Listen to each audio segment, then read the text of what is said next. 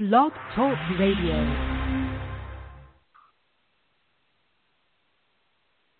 Hey folks, this is State of the Youth Podcast.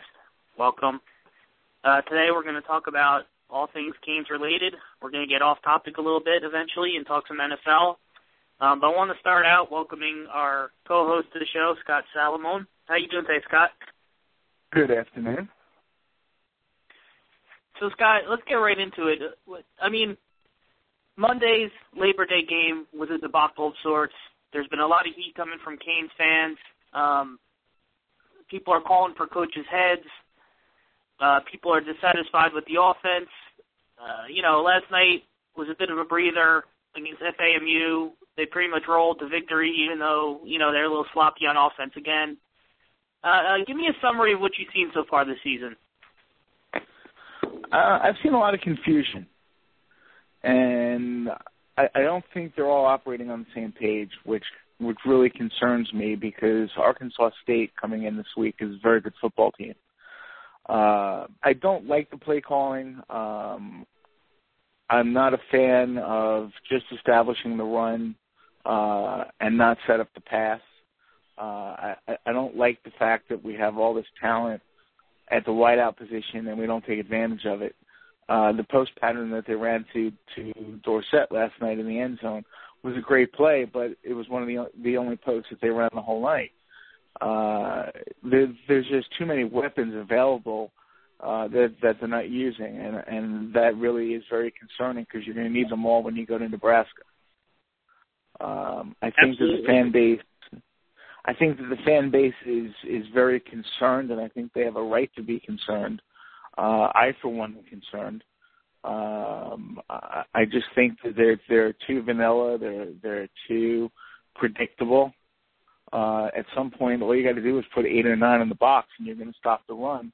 You're going to force Kaya to pass, and they're still not going to pass it.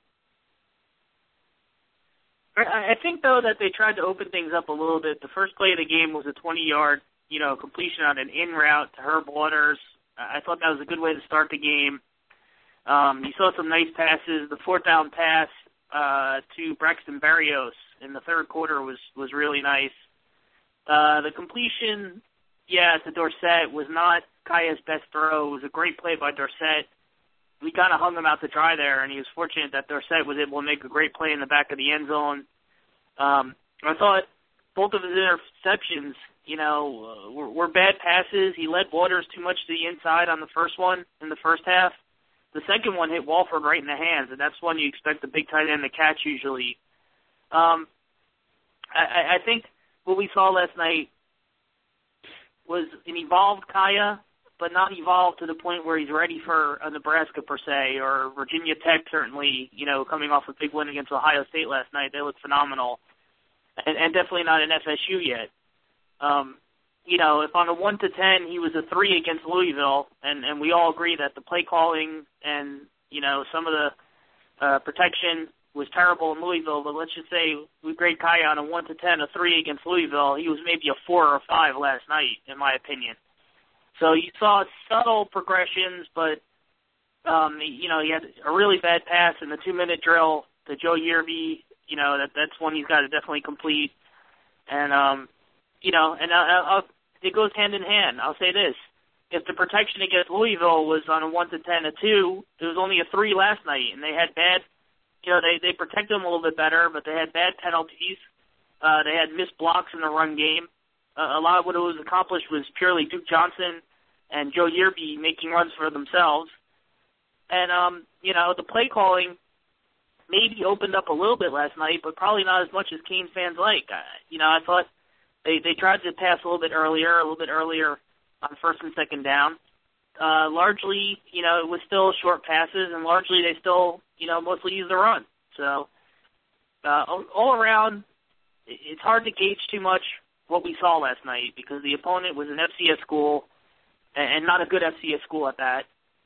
And I think we're going to learn a lot more this week against Arkansas State, and I hope that they continue to improve.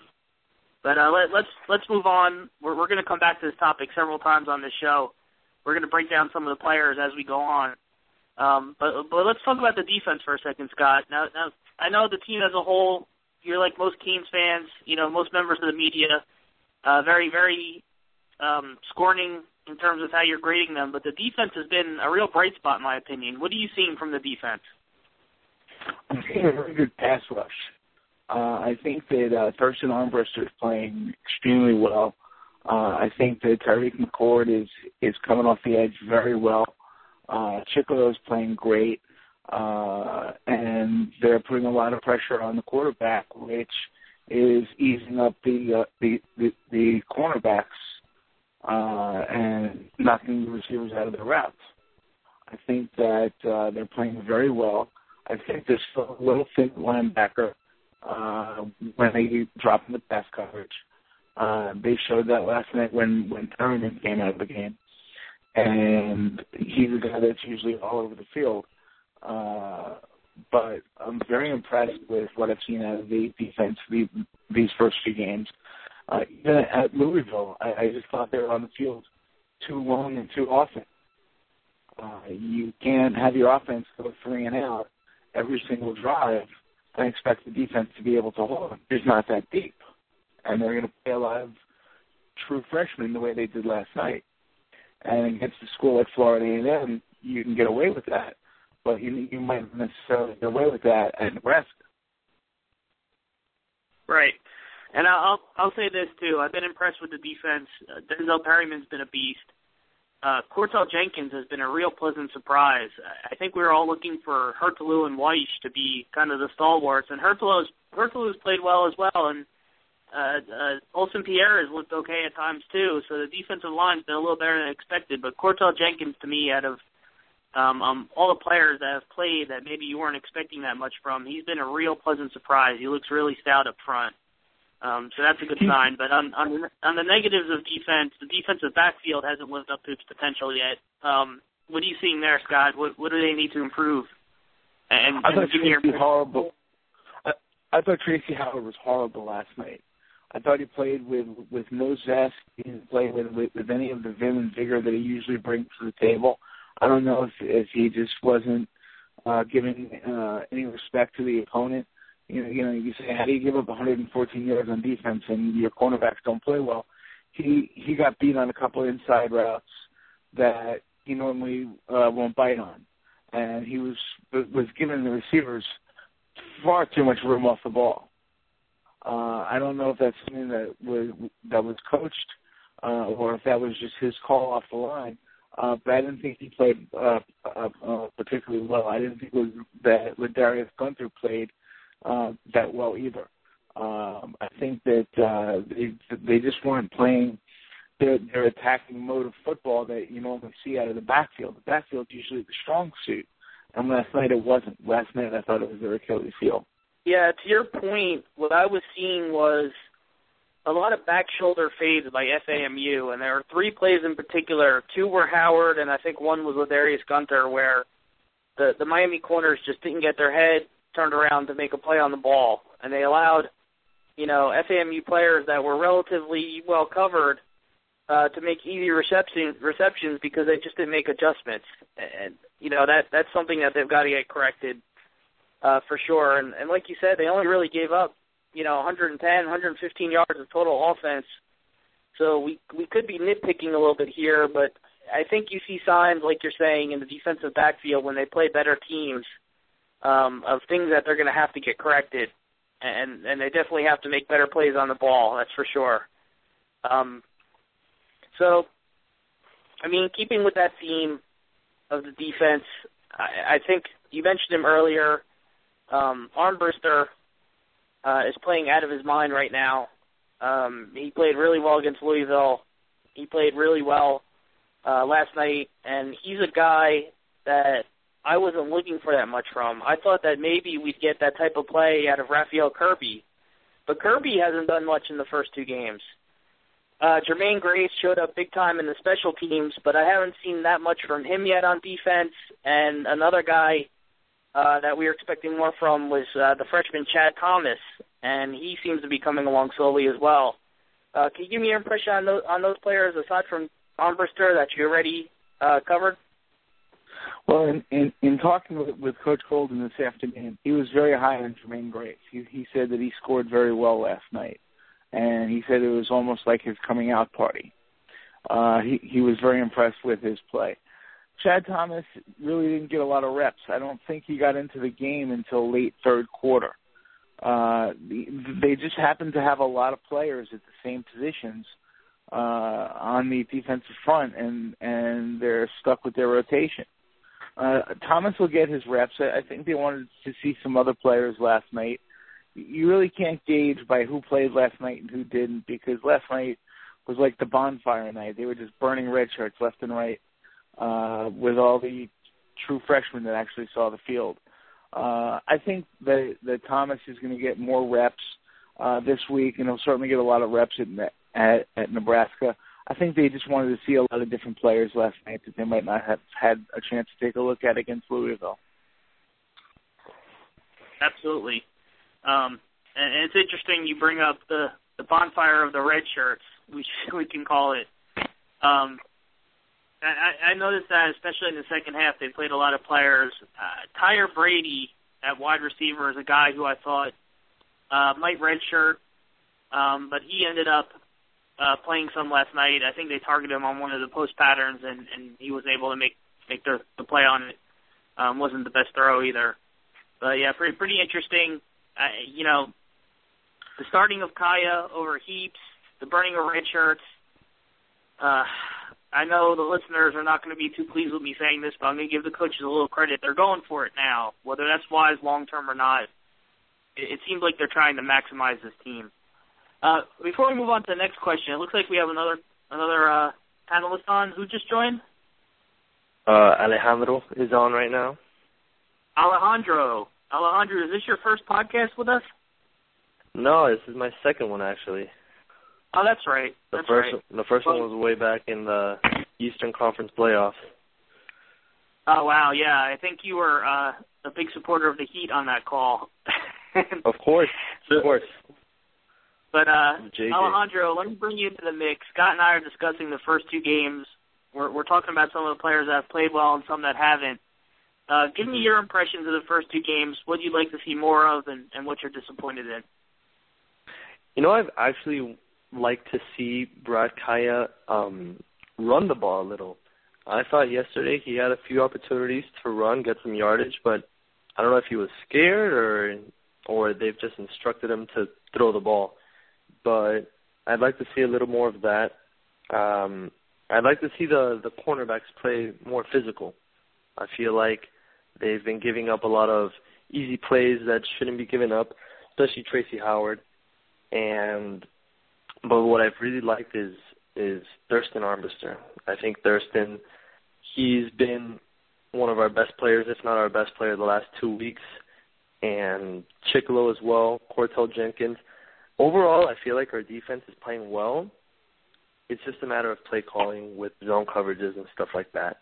But I like the way Chicolo's playing. Cortel, he's getting a lot of playing time, and I like to see that. I mean, as a freshman, I'm sure he didn't expect to play as much, but he's doing well.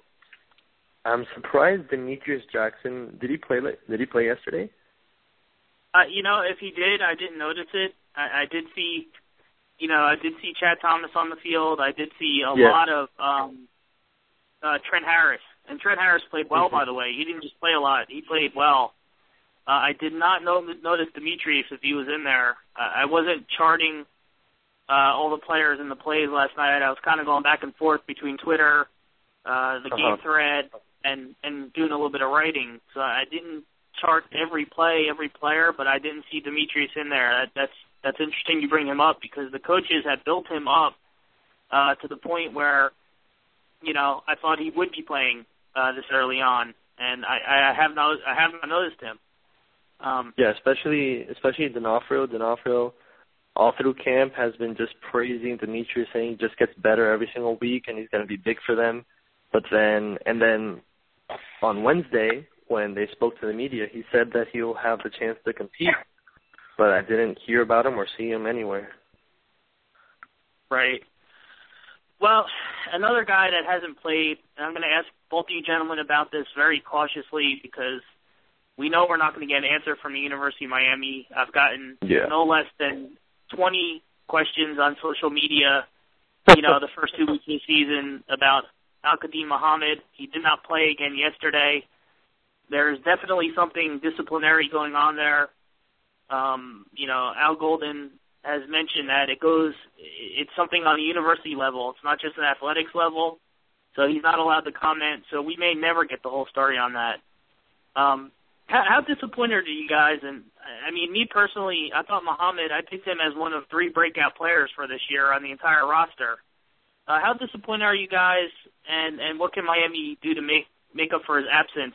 Should it be an extended one? I'll start with you on this one, Scott. First of all, I'm more upset we don't know why he's not playing. I think that they owe it to us to tell us at least, whether it's academic related or whether there was some other incident. I would like to know, and I think that the fans want to know that as well. I had heard rumors, but I don't know whether or not or how accurate they are. He was supposed to be a breakout player this year. He and Tariq. This is going to be their year to shine. And for him not to play and for us not to know why is very disconcerting. I think that this coaching staff has a history of not talking too much in terms of housekeeping matters. We know whenever a player gets injured, it's because some extremity, whether it's an upper extremity or a lower extremity, was injured. We need to know more. This is an information age. People have questions. People want answers. I have a question, and I'm not getting an answer to it, and it's very disconcerting for me. And with that topic, and I'm going to, Ollie, give me a second, and I'm going to come back to you on AQM, but Kevin Olson was not dressed again. I think we can all conclude at this point that Kevin Olson is not going to be a part of the quarterback picture for this season at least, and maybe, not even going forward into future seasons. But I thought the suspension was for 1 game. So it's interesting to me. God forbid Kaya gets hurt. We know Heaps is his backup. Malik Crozier is on that depth chart. But I'm really curious what's going on with Olsen, whether it's just performance at this point or if the suspension's carried over, because I know he didn't dress for yesterday's game. But Ollie, I want to get your perspective on AQM. Sorry, guys. I'll come back to you in a second, Scott. Well, I feel the same way as Scott. I think we should all get answers from the media, from Coach Golden, because if there's one thing that's come out of Al Golden's mouth repeatedly throughout these last few weeks, it's been the word personal issue. It came up when Joe Yearby didn't go to practice, so it was a personal issue. It came up now with Kai Hester, who apparently is in New Jersey with his sick mother or something. I have no idea what's going on with him. That's a personal issue as well. And now Muhammad. We remember when he wasn't at practice, we didn't know what was going on. He came to practice the next day, but he wasn't really participating in drills. And now he's dressing in games. Saying that it's a personal matter and saying that he's going to get back to us, I don't think that's fair, because Muhammad was supposed to be a big part of this defense, and he was having an incredible camp. And then all of a sudden he doesn't play. It's not an NCAA suspension. And if it's academic, why can't they let us know? It's just really, it's sketchy. It's a sketchy thing, and I'm really confused as to why we haven't been told anything yet after 2 weeks of play. Yeah, and I'm going to come back to you in a second and ask you what the team needs to do to make up for his loss, Ali, but I know Scott had another point about this subject. Go ahead, Scott. I lost my train of thought. I was going to comment on Kevin Olsen. Coach Golden made it clear last night that the suspension is now over, so apparently it was a 2-game suspension. And he said that now he's good going forward. Now, whether or not he's going to dress is another story, because how many quarterbacks are you going to dress? If 4 quarterbacks, I think they're going to dress Rozier. I think they're going to dress Heaps. And Ryan Williams is ready to come back. He dressed out last night. So I don't see Kevin Olsen dressing yet. Okay. Yeah, and I mean, that kind of goes along with what we've been suspecting here for a while now, that Kevin Olsen, not only for disciplinary reasons, but for performance reasons, is now way down on the depth chart to where, true freshman Malik Rozier is probably ahead of him. So, it's becoming a moot point to even talk about Olsen. I kind of just brought him up because I initially thought he was only suspended for one game, and I was curious whether or not, if he's not dressing, it's just simply performance or suspension. So that's pretty interesting. But guys, I'll go back to you first on this one, Alejandro. What do they need to do to make up for AQM? Chad Thomas hasn't been lights out just yet. I know McCord is doing a lot, but do they have enough pass rushers now on this team? Is it just going to be Chicolo and guys like that are going to make up for his absence? What do you think, Ali? I think it has to be Chicolo and those guys that make up for him, because I think we all knew, or we all thought, that once this Al-Quadin Muhammad news broke out, that we don't know why he's not going to play, but I don't think he's going to play this season, that Chad Thomas was going to be that guy, that he's going to get a bunch of playing time. We should have seen the playing time yesterday, starting in the second quarter when we were already up 21-0, because he's going to be that guy for the next 2-3 years. And I think Chad Thomas is supposed to be the one filling in for Muhammad's role. But we'll have to see, because this defense, a lot of people are calling for D'Onofrio's head, and yes, but they've actually been playing well. They didn't give up a touchdown yesterday. That was on special teams. And against Louisville, they were gassed at the end. But they made up for that touchdown at the beginning of the game. And I don't know. I mean, we'll have to see. I think Nebraska's going to tell us a lot about how this defense is right now. Yeah, and just to rewind for a second, I don't want to, beat a dead horse here. But, for the folks that are asking all of us these questions, yes, we are credentialed through University of Miami. Yes, we do get information, and we try and, give it as much as we can to the fans and to the readers. But we're not going to get anything on AQM. But to stick with our theme of questioning this coaching staff, and I don't want to bash them too much because it is a touchy subject with AQM, what's really odd to me is that Game 1, he was dressed but not in full pads. Game 2, he was dressed and in full pads and didn't play. It's almost like a teaser. So I really, I'm really frustrated with the information that we're getting or the lack thereof, and there's really no answers right now on AQM. But let's push forward, guys. Let's talk about what's coming up in the coming weeks. We know Nebraska's coming. We know next week is not going to be as easy with Arkansas State as FAMU. What are two areas you guys want to see the team improve on, and what are your expectations for the next 2 weeks? I'll start with you here, Scott. I want to see them open up the damn playbook. I want to see them throw passes that Stephen Morris would have thrown last year. Take the risk. If he throws a pick, he throws a pick, but give the kid the experience and let him throw the football. I'm tired of watching him hand the ball off. I want him to open up the offense. Take a shot, because you're going to need those plays against Nebraska. If you don't think that Nebraska is going to stack the box with 8 and 9 going after Duke and Yerby, then everyone's crazy. This kid, in order to win, needs to throw the damn football, and that's what I want to see. I sound a little like Stephen A. Smith, but throw the football. I want to see them open the playbook. I want to see them put this kid at risk. Let him go into some dangerous situations and see how he does. If he takes a sack, he takes a sack. If he gets a pick, he gets a pick. But we're not going to know unless he tries it. I know he's running these plays in practice. I'm sure he's not just handling the ball off to Yerby and Duke in practice, and that's how he won the job. What did he do to win the job, and how come we're not seeing it on the field? That's what I want to know. Yeah, I couldn't have said it better than Scott. I mean... go ahead, Skip. Go ahead. I mean, Ali. Well, yeah, I mean, exactly what he said. How did he win the job if, I mean, he had to have thrown the ball, obviously. But, I mean, I think the song Trust Issues by Drake was based on Coach Golden and Coach Coley with Kaya. I don't know why they don't have him throwing the ball deep with guys like Stacey Coley, Malcolm Lewis. I mean, this is arguably the deepest receiving core that he's going to have in his Miami tenure. And I don't know why they just don't have him throw the ball. I mean, you guys, yes, you handed it off to Gus Edwards for a touchdown yesterday. Yeah, you had another touchdown with Duke.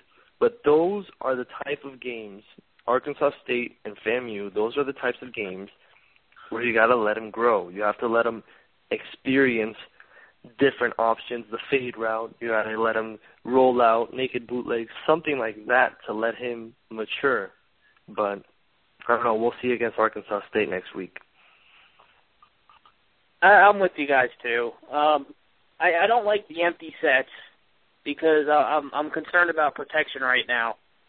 But I'd like to see them do a little bit more 3 wide receiver sets, maybe 3 wide receivers, 2 backs, maybe 3 wide receivers, a tight end, 1 back.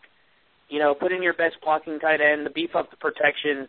Duke Johnson is capable of protection. He's shown that, time and time again in his 3 years at UM. And send the guys down the field. Cut the field in half. Run some option routes where you have, 3 trips to the right, and, you send 1 guy on the left down the field to try and freeze the safety, and you give him an easy read. Cut the field in half. Do some more creative things, some things that I've seen, so many coaches with young quarterbacks. I hate to bring up this example, but it's the most logical one for me, and it's an NFL example, so it's not apples and oranges. But Geno Smith as a rookie last year was terrible through 14 games, and he had 2 good games at the end. And the reason why is because they cut the field in half. They basically told him, you're not going to be looking at the field from left to right anymore. You're just going to be looking at the field from, the hash to the sideline, and you have 1 read. If that's not open, you go to your second read. Simplify things, but make things a little bit more complex at the same time, if that makes sense. So I'm with you guys. I hate to break this to you, Jerry, but he's still horrible. Geno Smith? Yeah.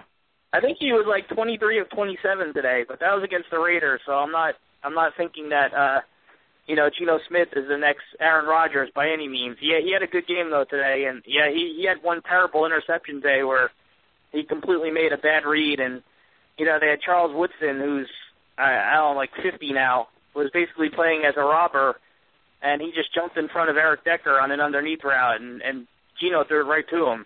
I mean, it was a great play by Woodson, but anyway, we're getting off topic here. But back to Kaya. Kaya can be a better college quarterback than what Geno Smith is in the NFL. I have very little doubt about that. But I want to see the coaching staff put him in more positions to succeed. I want to see the coaching staff do some creative things, come up with some plays where you're like, wow, I mean, that was well executed, and, that was well done. And, I want to see the young man progress because I think he's got a great head on his shoulders. I think he's got the arm strength. I think he's got the accuracy. I like his footwork, although it did get a little floppy last night where he was kind of throwing off his front foot a little bit on some of the throws where his accuracy wasn't that great. But, I mean, he needs to be put in a position to succeed. But, you guys are absolutely right about some things here with the defense progressing and, for all the shit that, excuse my language, that we've been giving Coach D'Onofrio, that defense looks for real. Through 2 games anyway. Against Louisville, they had 2 bad drives, and basically throughout the middle of the game, they shut Louisville down. Now, Louisville was playing a new quarterback as well. But, if they can get their offense on track, and the defense can sustain what they've done through 2 games against even better competition, this can still be a salvageable season. They can still win the ACC Coastal. There's still a lot to play for. And, I mean, I'm getting off topic here, and I'm ranting and raving. But, with what I've seen on social media from our fan base through 2 games, it's like everybody's ready to throw in the towel. And I think that's a little bit premature. I was praising. Go ahead, Ollie. Yeah, I was praising today the new offensive coordinator for the Dolphins, Bill Lazor, for his job against the Patriots, and I get like 3 tweets saying, "That's our next Hurricanes head coach." I'm like, oh, come on, man. I know. It's there's people petitioning to have Al Golden and staff fired. They want to fly a plane over Sun Life Stadium with a bat. I mean, come on, guys. We're better than that as Hurricanes fans. First of all, Al Golden and James Coley and Mark D'Onofrio are not going anywhere, at least until the end of the season, at least.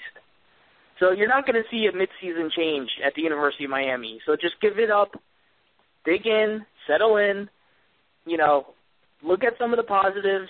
Sure, if they play the way they played against Louisville in 2 weeks against Nebraska, I'll be right there with all these people that are, rightfully pissed.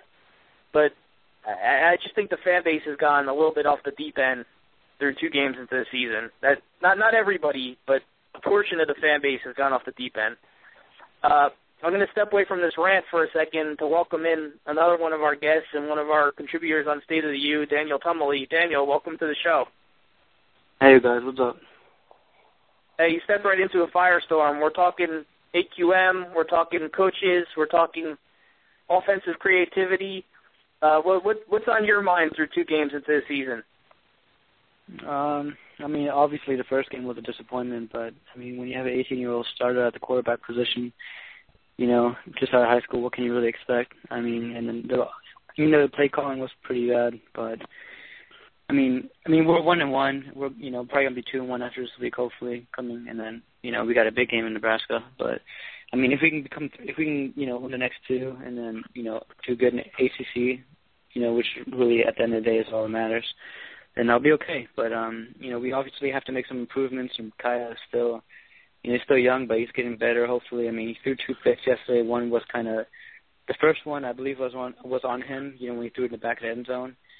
And, the other one, when he threw to Walford, the tight end, that could have gone either way. But, it's something to look at right now since he's thrown 2 in both games. Obviously the last one against Louisville was a forced one as well. He was just trying to get, something in the end zone in garbage time. But, it's something I'm really, that Kaya, he's been playing right, but to me, I'm just, concerned about how he plays, and if he's able to control the ball and not have it, to be throwing interceptions all the time.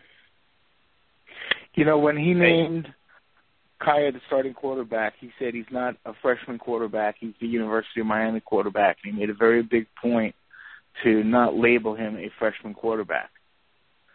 They're certainly treating him like a freshman quarterback. That's a fair point. I've heard that 100 times, and that's one point I won't disagree with. It's absolutely true. If he's not ready, he shouldn't be in there, and if he's ready, he shouldn't be handled with kid gloves. That's the thing. I will defend the coaching staff on one thing. In the first game, the play calling was absolutely, conservative. I can't even think of the right words for how conservative it was, but the protection was so bad, I don't know that you could send that many guys downfield. He was getting hit nearly every time he threw the ball. And my biggest disappointment this year is not Brad Kaya. My biggest disappointment is not the coaching staff as a whole. Offensive line. I can't get over. I thought that, first of all, Flowers, Feliciano, and McDermott are 3 veteran guys. I know you need 5 good guys to have a good offensive line, but they have, 60% of it ready to go. And then this goes back to coaching. We were told all off season there would be a rotation of players, that they were 8 to 10 deep on the offensive line, and they only played 5 against Louisville, and 2 of them were extremely ineffective. That really perplexed me. That's something that I have no answer for, and I can't understand, because Coach Golden's answer on why he didn't play Trevor Darling and why he didn't play Casey McDermott against Louisville was that he didn't want to put them in that situation. But Taylor Gabois and Danny Isadora are not experienced players by any means either. So the logic there leaves a lot to be desired, in my opinion. And then last night, the offensive line was not terribly effective either. McDermott had a bunch of penalties. Gabois had one terrible penalty. there weren't as many breakdowns in protection, but, I thought the running game was mostly the backs having to do a lot of it on their own. I didn't think they mauled these guys the way they should have. So that's something that really needs to step up. Or it's going to be a long season if they get the type of offensive line play they've gotten through 2 games throughout the season. They absolutely have to get better up front. All right, so this podcast is turning into one big. Go ahead. Prior to the season's beginning, everybody's talking about, everybody's, getting excited at the quarterback position, who's going to win that battle, and they're talking about how our receivers are pretty stout, and we have a great group there, and then, the defense is going to improve a lot. It seemed to me that, during the time, I was no one's talking about the offensive line. This offensive line lost, 2 pretty good players last year. And I was kind of surprised no one was talking about it, but basically, that's the main sticking point, because if the offensive line would have done better against Louisville, we might have, it was close, so we might have been able to come back and win that game, after he had that kick return.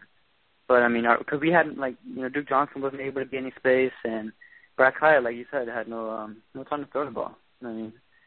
Offensive line, that's, like you said, I think that's the main reason why we're not, 2-0 at this point. All right, guys. So I don't want to turn this entire episode into a rant against the football team. We all know how we feel about it. We're all frustrated. How many of you guys today rushed to your fantasy football league and added Alan Hearns 15 minutes into week 1? Say aye if you did. Nay. Am I the only one? Am I the only one that's the Alan Hearns bandwagon? The thing it's not a question of being on the Alan Hearns bandwagon. It's a question of not wanting to have anything to do with Chad Henne. I forgot I was dealing with mostly Dolphin fans here, so that makes sense. But I think you're going to see Blake Bortles before that season ends, and I think Hearns is for real. I don't think what we saw in the preseason in week 1 is, after what he did last year at UM, I couldn't believe he didn't get drafted. So I'm a big fan of Alan Hearns right now in the NFL. Well, yeah, of course. Everybody's rooting for Alan Hearns. He's a UM alum. And, I can't say I'm surprised, that how well he's doing. Because, for an undrafted rookie, that's, you don't see that all the time. But, like you, I thought, he should have been drafted. Well, you look at the Dolphins. In the 6th round, they draft Matt Hazel, who's on their practice squad right now, who I couldn't give you 3 of his college highlights. And Alan Hearns goes undrafted, and he's becoming an NFL star. If you want to feel better, they played in their own backyard. If you want to feel better, go back when you have a chance and look at what the New York Jets drafted at wide. They drafted 4 wide receivers, and none of them are a tenth as good as Alan Hearns. I think only one of them made the roster. And the guy that made the roster made it as a punt returner, and the others are either injured or cut. And, they could have drafted Alan Hearns 6 different times because they had so many draft picks, and they took a bunch of guys that weren't even good in college. One guy from Nebraska that never did anything. A guy from Iowa that, like I said, was a punt return specialist. They took a bunch of players that hadn't accomplished, half of what Hearns accomplished. So I don't get it. So shame on the Jets and shame on the Dolphins, too, and shame on 31 other NFL teams that didn't take a shot on Alan Hearns, and good for Jacksonville. That franchise certainly needs some bright spots, and they certainly found one in Hearns.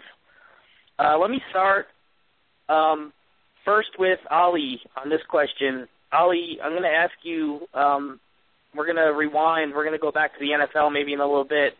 But let me ask you specifically about Virginia Tech, Ohio State, and then secondary about the Big Ten. Give me some of your impressions of college football so far. What are you seeing? And, how terrible is the Big Ten Conference? Well, I just love what Virginia Tech did to Ohio State yesterday, partially because I hate LeBron James. But I think it's fantastic for us. Virginia Tech, now our game means something because they beat a top 10 team, even though Ohio State had no business being in the top 8. But I don't know. Virginia Tech, the game, how'd the game finish? They won by 14 points or something like that? Yeah, 35-21 was the final. Ohio State, kind of came back and tied at 21. And Virginia Tech's offense that played, 10 times better than any game that they played the entire season last year, except for maybe when they played us. Really looked sharp, and their defense really did a good job, minus a few, lapses defensively. They played really well. So they ended up – I don't think there's any question that they outplayed Ohio State from start to finish, minus maybe a small lull in the middle. Yeah. If you don't mind me chiming in here real quick about that game last night and just Virginia Tech and, in general. But that defense, that Virginia Tech defense looks great. They look really, really, really good. I mean, Ohio State wasn't. I watched parts of the game, and Ohio State really wasn't able to protect the quarterback. Braxton Miller's out, so how much can you really expect from them? But I mean, Virginia Tech, the last 2 years they didn't really do so well. I mean, obviously, they still beat us, but last year they did. But this shows me that Virginia Tech, they were down maybe for 2 years or so, and then now they're right back, where it needs to be to contend in the ACC. And Miami hasn't been able to do that since they've gotten in the ACC. And Virginia Tech took 2 years to just restock a little bit and rebuild their defense or whatever. I mean, it just shows you that coaching really does matter, and they have a system in place, and they've had it for a long time with Bud Foster and their head coach who's been there forever. So that's all I really wanted to say about that. Yeah, Frank Beamer is who you're referencing, and Beamer is, he's one of the best in the business. I don't think anybody doubts that. And, as a Miami alum, somebody that covers them and a Miami fan, first and foremost, I'm not trying to compare Miami's coaching staff to Virginia Tech's. I think if they're, with the recruiting base Miami has, if they're half as ingenious as Frank Beamer's staff, they'll be fine. So, Scott, let me move on to you. What are you seeing so far in the season outside of the Hurricanes? What did you like about Ohio State getting beat up besides the general fact that they did? And any other games you want to talk about? Well, I like to see Ohio State really get their butts kicked, but I hate to see Virginia Tech being the ones that do it because I kind of almost hate them just as much. So I really would have liked to see that being a high-scoring tie. Virginia Tech goes way back. I have a ton of respect for Frank Beamer, him and his staff. They seem to do an excellent job every year. They're always going to be competitive. Ohio State, Urban Meyer. I mean, he's such a loser.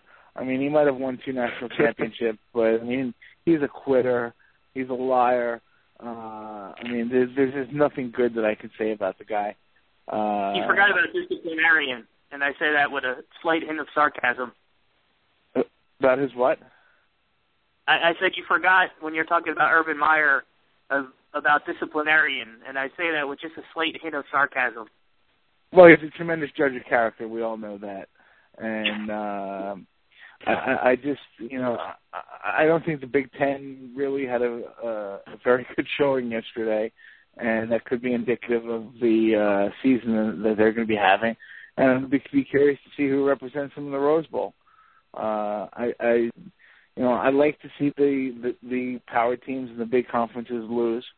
I think it goes back to our days in the Big East when we were getting no respect. And I'd like to see some of the ACC powerhouses step up, just not when they play us. I think the SEC is still the conference to beat. I think LSU is going to turn out to be a real power this year. I don't think Alabama is everything that they're cracked up to be. They played Florida Atlantic yesterday. I mean, we could probably put a State of the U All-Star team together and beat FAU. Even on our home field. It's funny, but Alabama and schools like that can play cupcakes and nobody will say anything. We play Florida A&M or Savannah State, and everyone's all over us. There's no doubt about it that there's a certain portion in the media ESPN, that has a little bit of a bias towards SEC. I mean, it's like Paul Feinbaum runs things over there. I mean, they're really all about the SEC, and the SEC's earned it to an extent. But if you look at Alabama's at-a-conference schedule, maybe over like the past 5 years or the entire Saban era in general, they don't generally schedule maybe more than one game that's even considered remotely challenging. So I'm with you there.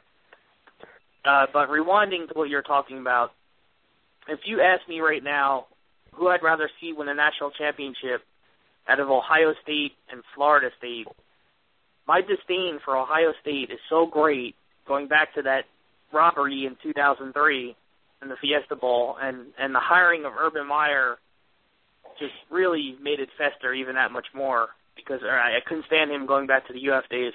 I'd rather see Florida State win than Ohio State. That's how much I can't stand Ohio State. So watching them lose last night, I took a great sense of satisfaction out of that, and I didn't hide my lack of respect or lack of anything positive for Ohio State.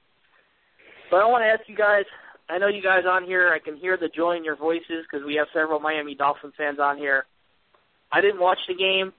My game was Atlanta-New Orleans, and I'm not going to do the whole NFL package this year, so I missed the game. How the hell did the Dolphins manage to beat the Patriots? Scott, I'm going to come right back to you on this one.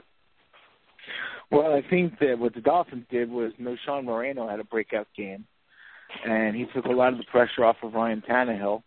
And I think that the fact that the Dolphins had their starting linebacking core all go down with injuries allowed them to bring in better players. It seems like the defense stepped up and played a lot better once Donnell Ellerbe and Kawamisi went to the locker room. And they put in Jelani Jenkins and somebody else, I don't remember who, off the top of my head, who took over at middle linebacker.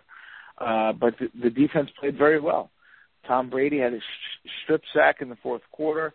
He had another fumble in the third quarter. Cameron Wake just played like a ferocious beast. And the offense, came back. They had 3 turnovers in the first half, one right after another. And it didn't look good. I mean, I was yelling various expletives at the television set, and I didn't think the Dolphins were going to make it back, but they did. They surprised me. It was a good come-from-behind victory, and it's a good way to start the season. All right. Daniel, what are you seeing so far in Week 1? We have games in progress. The Cowboys are getting their butts whipped all over the field by the 49ers. What have you been impressed with so far? I mean, I really haven't had too much time to watch football, but NFL in that case. But the first game this past Thursday, Seahawks, they really impressed me. I mean, they lost a few people on defense.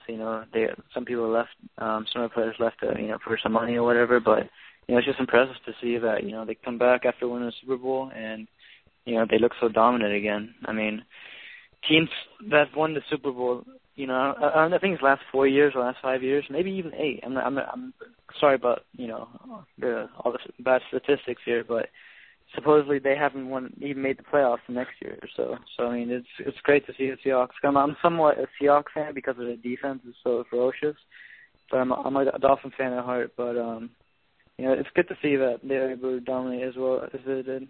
But Dolphins, they really surprised me today. I mean, I saw that they're down 20-13 at one point, or 20-10, and then I was like, I guess it's over now, because I think they were leading earlier, and I saw that, and I was like, oh wow, look at the Dolphins.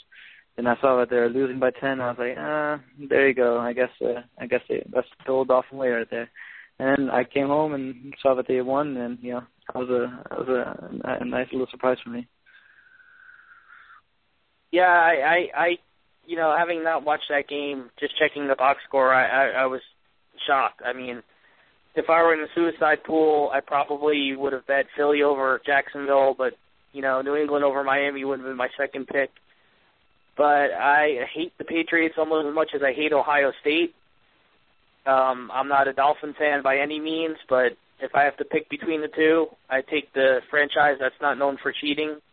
So I was slightly joyed to see that the Dolphins had beaten the Patriots. For all you Dolphin fans out there, you have nothing to worry about with the Jets. They barely got by the Raiders, even though they outgained them 3-1 because of penalties and turnovers. I think I skipped Ali on this question. Ali, let me get to you here. What are you seeing in the NFL that you like or don't like so far? Well, I just love seeing Tom Brady sad. That's one of the small joys in life. But Cameron Wake. That's a great play. Cameron Wake was the main reason why Tom Brady was sad, because he didn't let him do anything. And a pro Kane that actually did some damage too was Olivier Vernon. He was in on a couple sacks. Lamar Miller had a touchdown. It was just a great day. It's so refreshing now that Jeff Ireland is gone, because there's so many things that seem different. All the play calls you didn't expect from last year. Last year it would have been run, throw, punt. Today we punted it maybe 3 times, 4 times, I don't know. But to come back 23 points unanswered against the Patriots on opening day in Miami, that's, I don't know. I'm set for the week. I don't care if I get an F in all my classes. I'm perfectly fine with Bill Belichick going home unhappy. Hey, let me ask you guys. As a Jet fan, how did the former Jet superstar Darrelle Revis do in this game? Ali, did he do anything? No, I don't think he was involved at all. I mean, he had the only person who the first half. Yeah. He did? Maybe Wade not throwing to him, or what? Yeah, that's what I was going to ask. He had a fumble recovery in the first half when Wallace put the ball on the ground. Yeah, I think Wallace was a better corner than Darrelle Revis today. He did have 1 touchdown, but I want to see Wallace make some more contributions instead of getting the ball hit straight in the face mask. That was pretty funny, though. Wow. So it's nice to hear, some happy voices. With us kind of doing what we do on State of the U, we do focus more on Cane stuff. I mean, maybe not in our personal lives, but in our quote-unquote professional, our coverage, we focus on the Canes, and there hasn't been much joy in Caneville thus far. And I'm going to step away from the NFL and move to another subject that is near and dear to my heart, which is, of course, Canes hoops. They haven't been in the news much. They did have a very nice trip to Spain, and then the bad news for the 3rd consecutive year, preseason, a key player gets hurt. First it was Reggie Johnson, then last year it was DeAndre Burnett, and now this year a sophomore swingman, Davon Reed. Yeah, Davon Reed had the dreaded lower extremity injury. To Scott's point, that's what we get from UM, the lower extremity injury. We have no idea, if he has a torn ligament, a broken leg, or, anything along those lines. Ali, I know you're very close to the pro basketball program, so I'll start with you on this one. Can they sustain in this loss? He's going to be gone for 3 to 6 months, or 4 to 6 months, I've heard. So he may come back in time for towards the end of the season. Would you rather see them redshirt him? How devastating is this? I mean, it's really bad because Davon Reed had made himself a leader coming into this year, and it's just really disappointing to see because he's been working hard. He upped his bench. He's gotten a lot bigger, and he was focused this year, and that's just really. I was calling the radio show for UM when the news broke out, and I was just shocked because I had no idea how it happened. But I think we can come back because hopefully Angel Rodriguez's injury. Hopefully he comes back too. The way Angel got injured, that was pretty weird. He stepped on a basketball 2 days before going to Spain, so that's unfortunate. But we have some guys. I don't think he's projected. Yeah, I don't think Angel's projected to be out for. I haven't got anything on Angel from UM, but from what I've heard from you and others is that Angel's injury is not looked at as serious. It's just looked at as something minor that shouldn't affect him before the season starts. But Davon is definitely out for a while. That's It's going to be... Yeah. So go ahead. Yeah, it's going to be tough without Davon, but Manu Lecomte, he's going to be a really important player this year. I mean, he's probably not going to start at point guard if Angel comes back, but he had 27 points. I think he averaged like 7 points, and in Spain, he had like 10 steals. He had a few blocks. I think he's going to be a really important player this year, and also James Palmer, the freshman. That Absolutely. guy, he's one of the wettest players I've seen. He doesn't miss. And he's only, I think he's like 17 or 18 years old. He's only going to get bigger and better because he's already, I don't know how tall he is. What is he, like 6'8" or something? I think he's listed actually at 6'4", Palmer. 6'4"? Yeah, I think he's listed at 6'4", maybe 6'5". I'm not sure. I'm pretty sure he's listed at about 6'4", 180. He's known actually as being a combo guard, which is pretty good for a guy that size. I think he can play some 3, though, when they go small, which is really going to be somewhere where he can be effective with Davon, out for an extended period. You're going to see him because he's a little bit bigger for a guard. The thing that hurts about Davon is Miami's a little bit short up front, or actually not a little. They're pretty short up front as it is. I mean, Uceda did pretty well in Spain, especially rebounding. Jakiri continues to make me scratch my head. I keep hearing about how hard he's working and how much better he's getting, and then, he goes to Spain and hardly does anything. But Davon in smaller lineups could stretch all the way out to the 4 spot because he's so long and athletic, and I think they're going to miss that. I think you're going to see a lot more minutes for Sheldon McClellan, who was all-world in Spain, by the way. I think he averaged like 20 points on like 65% shooting from the floor, 7 rebounds. Yeah, he was all over the place. And actually their second-best player was probably Palmer in Spain, although Lecomte was very effective too. If you watch the highlights, everything that, every time they got out in the break, it was him starting it, getting the soccer assist, so to speak. So, I think they can withstand it, but they're really limited depth-wise up front, so it's not as devastating as if one of their front court players got hurt. You're going to see more Joe Thomas now. He's going to have to play more at the 4 because they can't go to those small lineups with Davon at the 4. So it's a tough loss. I don't think it'll hurt them scoring-wise. They have no shortage of guys that can fill it, but defensively and for length, it's going to hurt them. Scott, did you want to add anything on Davon Reed? I know you cover Duke and Syracuse for us, and you're pretty close to the program as well. What do you think? Do you think they can withstand this? I think they can withstand it. I think they have enough depth at other positions to where they're going to be able to spread the ball around and put the ball in the bucket and do what they got to do. They're going to have a good season. I don't know if they're going to win the ACC again like they did 2 years ago, but I mean they'll be very competitive. And, never count Larinaga out. I agree with you on that 100%. I had an interesting conversation with one of our insiders, Josh Frank. I talk with him regularly. He's, a big supporter of the Canes program, and we admitted it was apples and oranges, but we kind of compared Jim Larinaga and his coaching staff to Al Golden and his coaching staff. And I'll give you guys one guess where the pendulum swung on that comparison. I don't want to, again, fall back into this Golden bashing that we've done plenty of today, but Larinaga and his staff seem to adjust to everything. They were handed, a roster that was almost completely lacking in talent last year and managed to stay competitive. And you can see what he does when he has any kind of roster at all. They go out and just win the ACC regular season and tournament, in the same season. So I have a lot of faith in Coach Al. I think he just seems to find a way. And his staff under him, by the way, is extremely underrated. Those guys do great work, too. Coach Huger and Caputo and all those guys are great.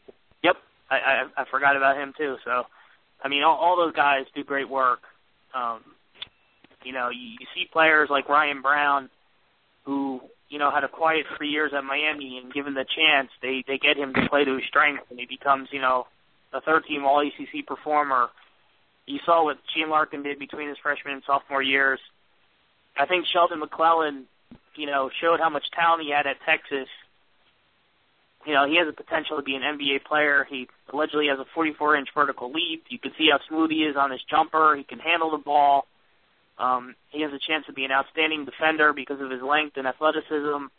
And I think that's the guy that they're going to really, focus in on and try and get the most out of. And he's got potential to be a star. So, all right, guys. Larinaga is such a good coach that he turned Eric Swoop into a tight end for the Indianapolis Colts. Hey, I'm less impressed with that than the fact that he turned Eric Swope into a good basketball player, because Eric Swope was kind of an end-of-the-bench energy guy, and there's nothing wrong with that. But, by the end of the season, he was like a double-figure scorer.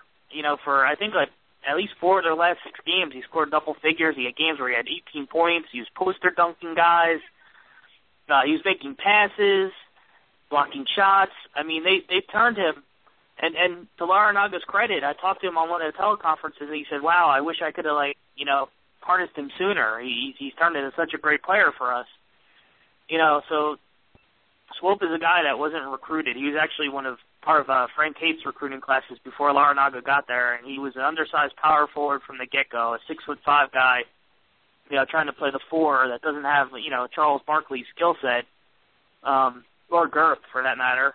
And they turned him into an effective player, because the coaches on that staff will find what a player does well, and they will help that guy focus on doing that. They don't go away from things that work either. You saw how they stuck with the high pick and roll. I can't think of in my time rooting for, Kane Sports, a coaching staff I've been more pleased with, despite the fact that other coaching staffs have won national championships. So, anyway, on that note, guys, I really don't have much else for this episode. Is there anything else you guys want to touch upon? Anything you guys want to touch base on, Ollie, before we go? Not really. Just hoping Rafael Akpajori could be a good tight end too. I wouldn't hold my breath. I wouldn't hold my breath on that one, Ollie. And I'm rooting for Rock. I'm rooting for Rock more than anyone. But what Jimmy Graham did and what Eric Swoop's trying to do, the fact that those guys are, able to make it look so easy, doesn't mean that it really is. And I think what Rock has working against him is at 6'8", he's a little bit, Graham is the same height. He's not as athletic as Swope and Graham were. Athletic's not even the word I'm looking for. Coordinated is the word I'm looking for. And I'm not trying to pick on the young man because he's a great student, great kid. And I root as hard for him as anybody. But when you look at what Graham did, on the basketball court, or, you could see where it would translate to football. I don't see the same with Rock. Before we end the episode, Daniel, anything you want to add? Yeah, Hurricane Nation, stay calm. Everything will be okay. It's all a system. It takes a little bit of time, and this Arkansas State this coming weekend, it's going to be pretty good. Their offense is nothing to mess with. So if our defense is really really much improved, and that's basically what we're looking for. It's a good defense, and hopefully Brad continues on the path that he's going on right now, improving week by week. And recruiting is doing okay, I guess. Barmilo, that offensive tackle from Chaminade, former teammate of Brad Kaya, he's an absolute beast. He's going to bring a lot of fire to the offensive line. If I would ever tell you to watch someone's highlight tape, usually I don't really do that, but especially for offensive linemen. But this guy, man, it's fun. I've never watched an offensive lineman's highlight tape, and after watching it, wow, that's pretty cool.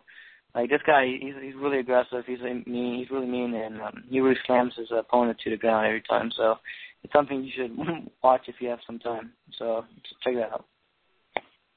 I'll check that out. I'm going to check out Barmilo on YouTube as soon as we end this call. I appreciate you guys very much, and I appreciate anybody listening, and we'll see you guys on the next episode. Have a good All one. right, Jerry. Have a good one, man. All right, guys. We ballin', boy.